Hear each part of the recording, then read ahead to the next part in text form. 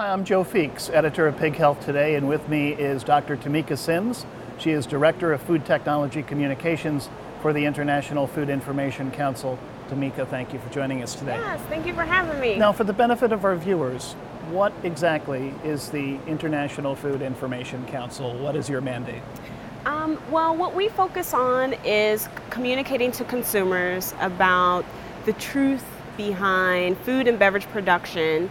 So the truth being underlying scientific facts about food and beverage production, purchases they may make in a store, and then also in restaurants. And with the rise of social media, I guess you could say there's a lot of fake news out there. Yeah. There's a lot of misinformation. Yeah. But there's a lot of good information too, isn't there? Yeah, definitely. It's hard to sort through a lot of times for consumers.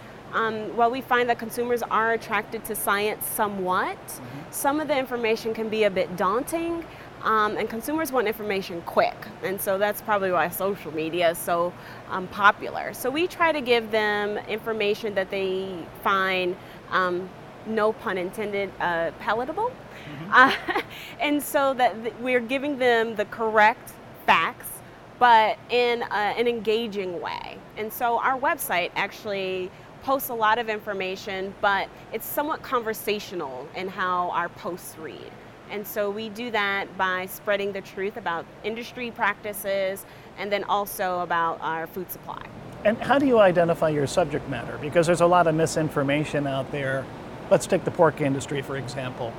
What topics have you been focused on behalf of the pork industry? So we've been focused on quite a few things. So certainly we know that consumers are wanting more of clean label products.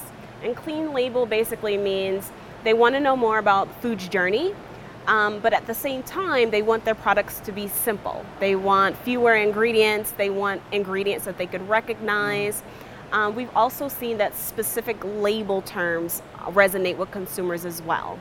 No hormones, no antibiotics ever is something that's new that's rising. But also consumers want things that are natural and organic. Those labels resonate with them as well.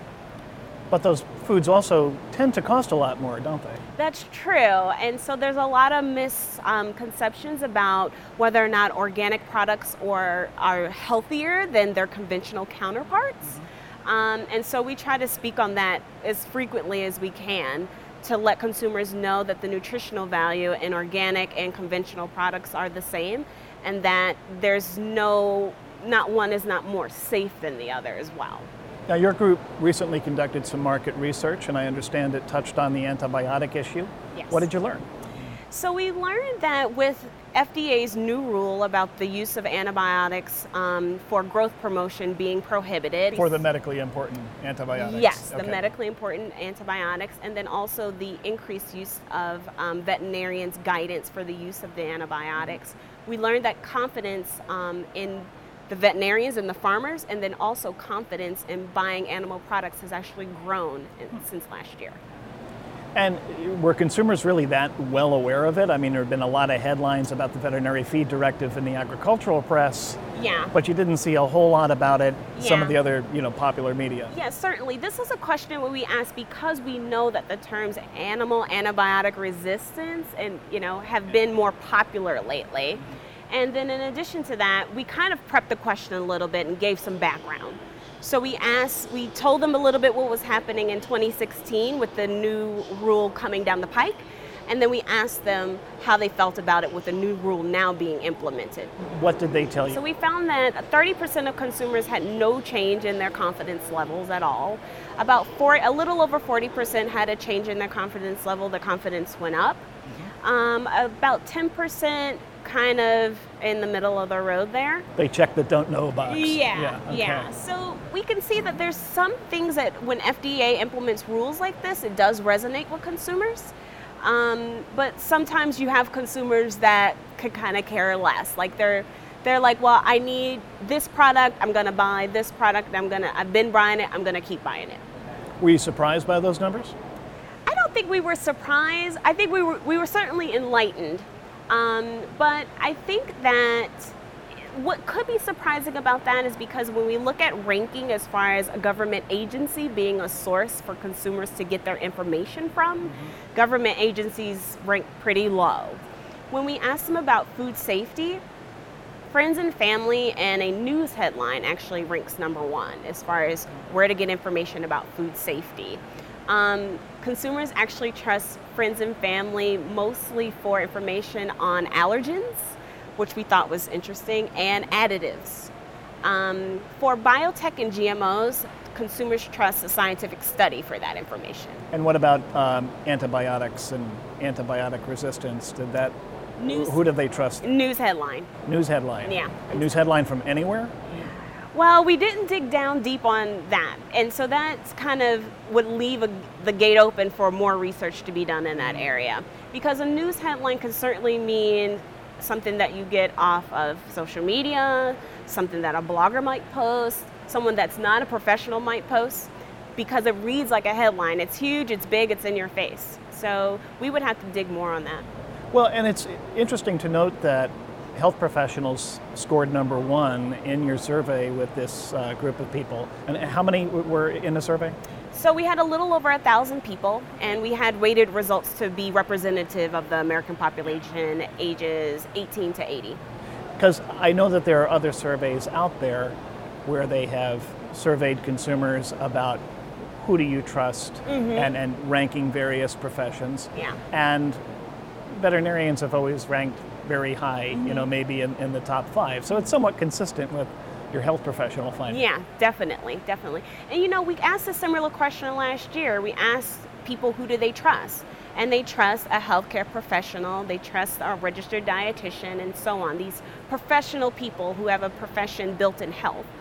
But this year we switched up a little bit and asked an additional question on who do you go to, because we felt like, well, just because this is who you say you would trust to get information from doesn't necessarily mean that's where you get the information. Of the 1,000 people, did you break them down into segments, millennials, baby boomers, and so forth? Yes, and so a lot of our data will show that millennials, the differences definitely between millennials and boomers, Generation X. We also have some information based on men versus women.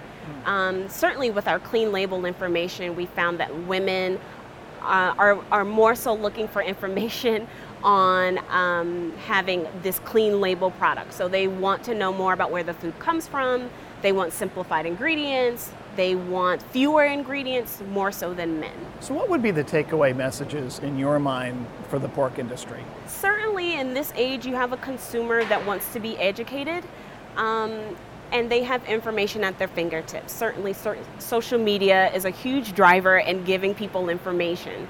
So certainly I think it's important to be a part of the conversation. You have to jump in there. You have to be a part of the conversation in order to change the direction of the conversation and have an impact on consumer thoughts and views. But I think that what we're seeing now with this new education or a consumer that wants to be educated more, we're finding that it's easier for them to be educated with the wrong information.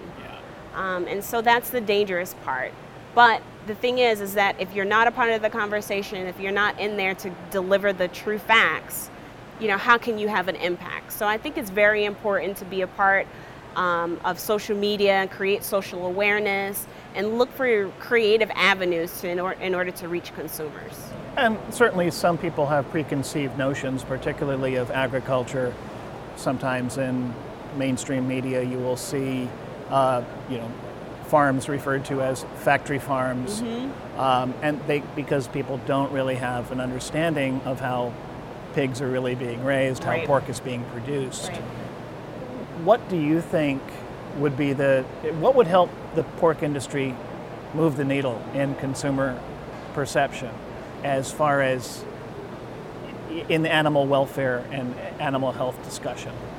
Because that all comes down to antibiotics, because antibiotics, it's easy to be concerned about them if you're a consumer, but at the same time they're also in favor of animal welfare. Right. And it's difficult to be against antibiotics and also be pro-welfare. So Yeah. How does the industry move the needle on that? It is quite difficult because people are primarily concerned with themselves, their bodies and their health, and then they're concerned with everything else. So the environment around them. And so while they care about animals, they think, well, what's the animal going to do to me? How does this impact me? And so I think that it's a very emotional kind of conversation to have. Mm-hmm. And so you pretty much have to tap into the emotion aspects of that. You have to tap into people's emotions in order to make sure the messages that you're trying to give to them are the most important actually reaches them. And so again, it calls upon you to be creative. You can't beat people over the head with facts and think that that's going to change their minds. You can't beat them over the head with science and think it's going to change their minds. You have to tap into their hearts. How do you do that? I think, again, social media, it can be your friend, it can be your enemy. Mm-hmm. And so you have to try to make it your friend. And follow along the stories that resonate with people the most and try to mimic some of those things. We talked earlier today about using Instagram and how Instagram gives you these beautiful pictures. People take pictures of the food because it has an instant effect on, the viewer. Mm-hmm. It's beautiful food. It touches your heart. It makes you think about home. And so that type of thing I think is very impactful.